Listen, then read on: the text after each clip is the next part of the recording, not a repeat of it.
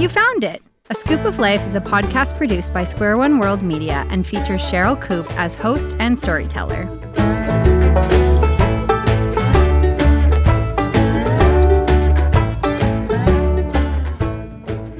Welcome to the podcast called A Scoop of Life.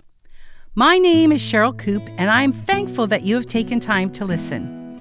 This podcast is a mix of one of my personal stories, sometimes a funny one and sometimes a more serious one, together with music from Canadian musicians, and then concludes with a brief spiritual insight. I hope that as you listen, you not only enjoy it, but sense God's deep love for you and how your story can intersect with His. And now, enjoy the show.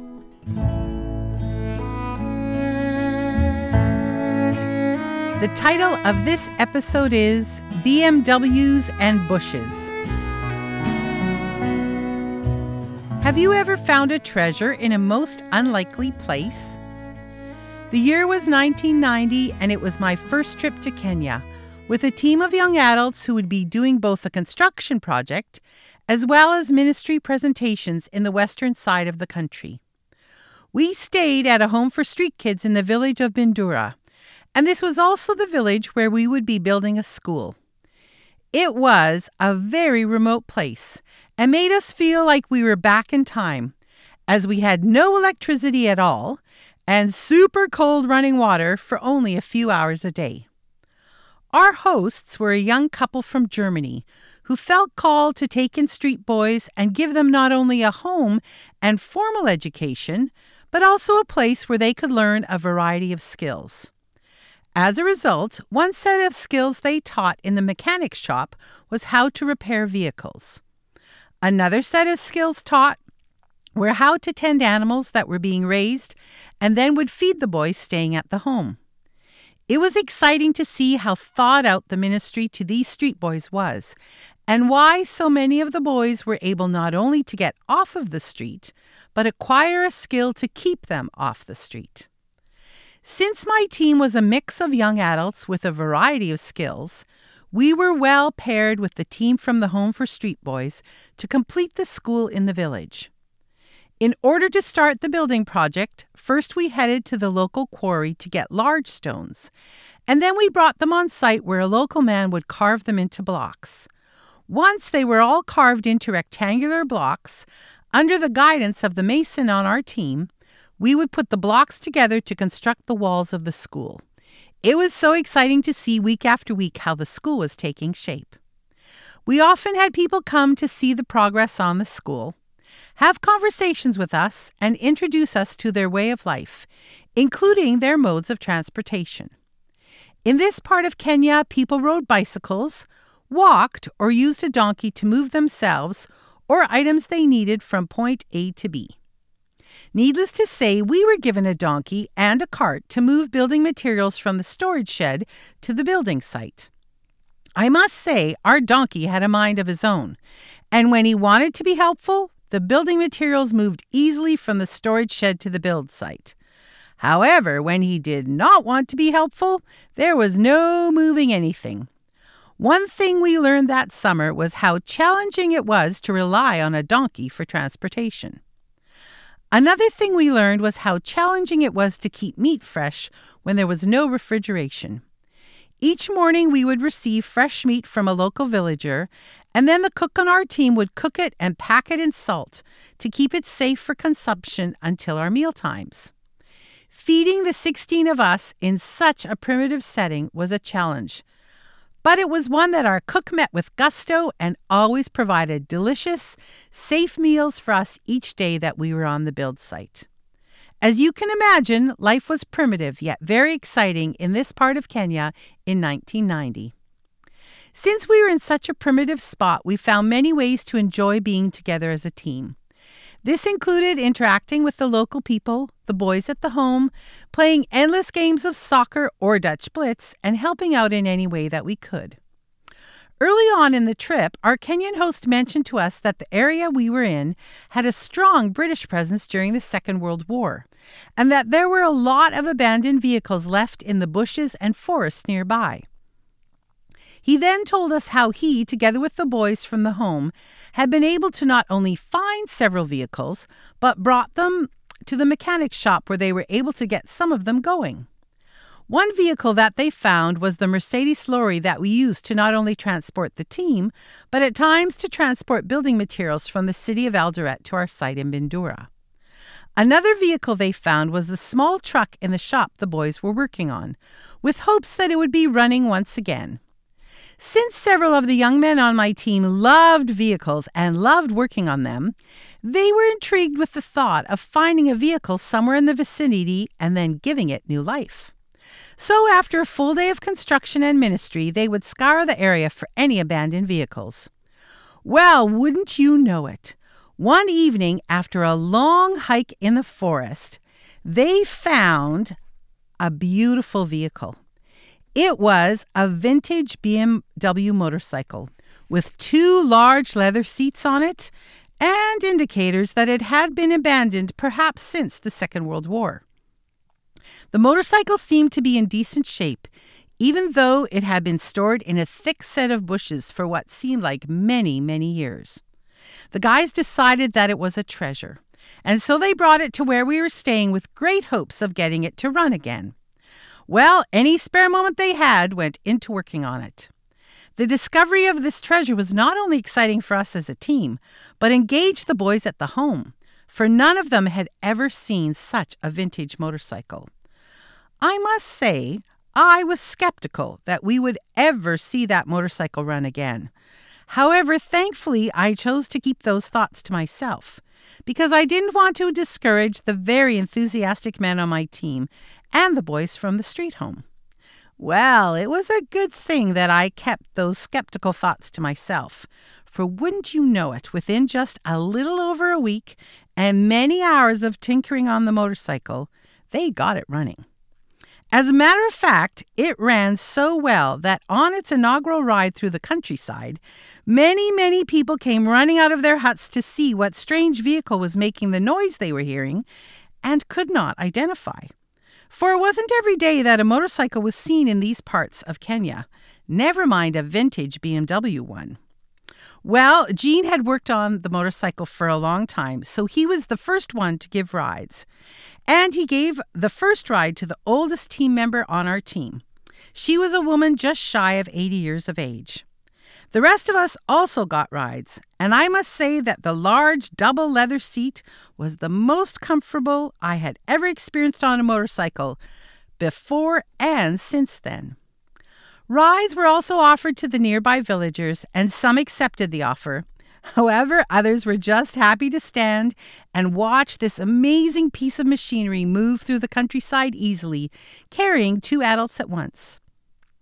It was delightful to watch the motorcycle provide so much entertainment and laughter for us as a team, as well as for those living near to us. It was a way to connect as a team, but it was also a way for us to connect with the local people in ways I could not imagine. It was a picture of how something abandoned in the right hands could become a treasure. It was also a picture of how something lifeless could not only be brought back to life, but be used to bring joy where perhaps previously it had only been used to bring sadness. Who could imagine that a vintage BMW motorcycle would be such a great teaching tool to so many in the primitive area of Kenya where we spent the summer of 1990? The well-known song, Jesus Loves Me, seemed fitting for this episode. I hope you enjoy this version discovered in our archives here at Square One World Media. Yes, Jesus loves me. Yes, Jesus loves me. The Bible tells me so. Jesus loves me, this I know, for the Bible tells me so. Little ones to him belong. They are weak, but he is strong. Yes, Jesus loves me. Yes, Jesus loves me. Yes, Jesus loves me.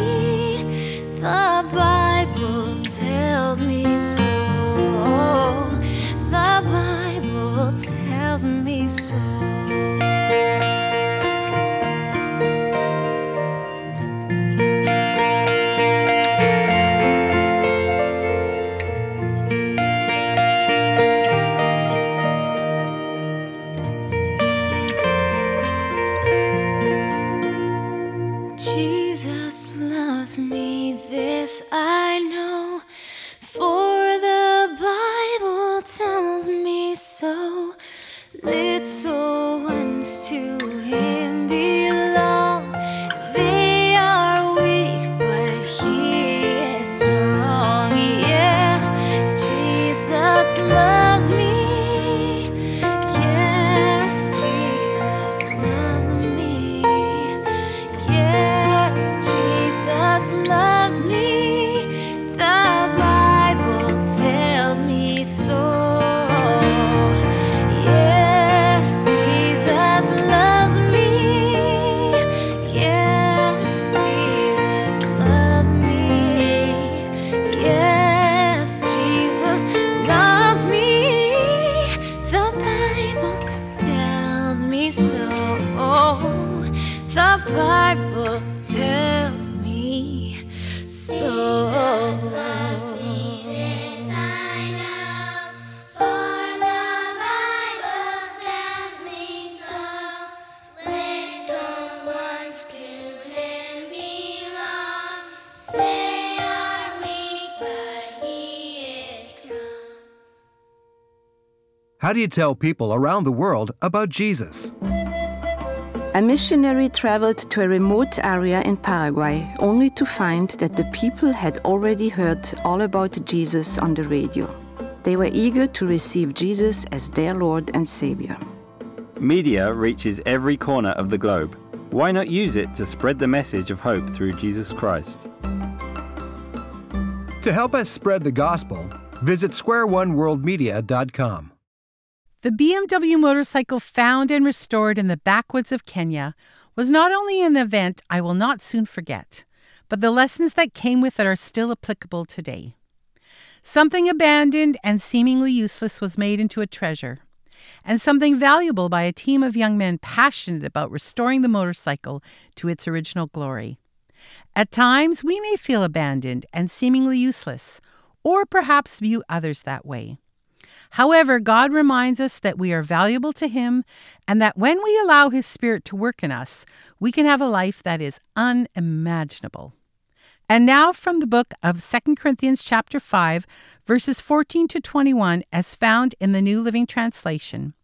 This section of the Bible speaks of how we can become new in a relationship with Jesus Christ. Either way, Christ's love controls us. Since we believe that Christ died for all, we also believe that we have all died to our old life. He died for everyone so that those who receive His new life will no longer live for themselves. Instead, they will live for Christ who died and was raised for them. So we have stopped evaluating others from a human point of view. At one time, we thought of Christ merely from a human point of view. How differently we know Him now. This means that anyone who belongs to Christ has become a new person. The old life is gone, a new life has begun. And all of this is a gift from God, who brought us back to Himself through Christ. And God has given us this task of reconciling people to Him. For God was in Christ reconciling the world to Himself, no longer counting people's sins against them. And He gave us this wonderful message of reconciliation. So we are Christ's ambassadors. God is making His appeal through us. We speak for Christ when we plead, "Come back to God." For God made Christ, who never sinned, to be the offering for our sin, so that we could be made right with God through Christ.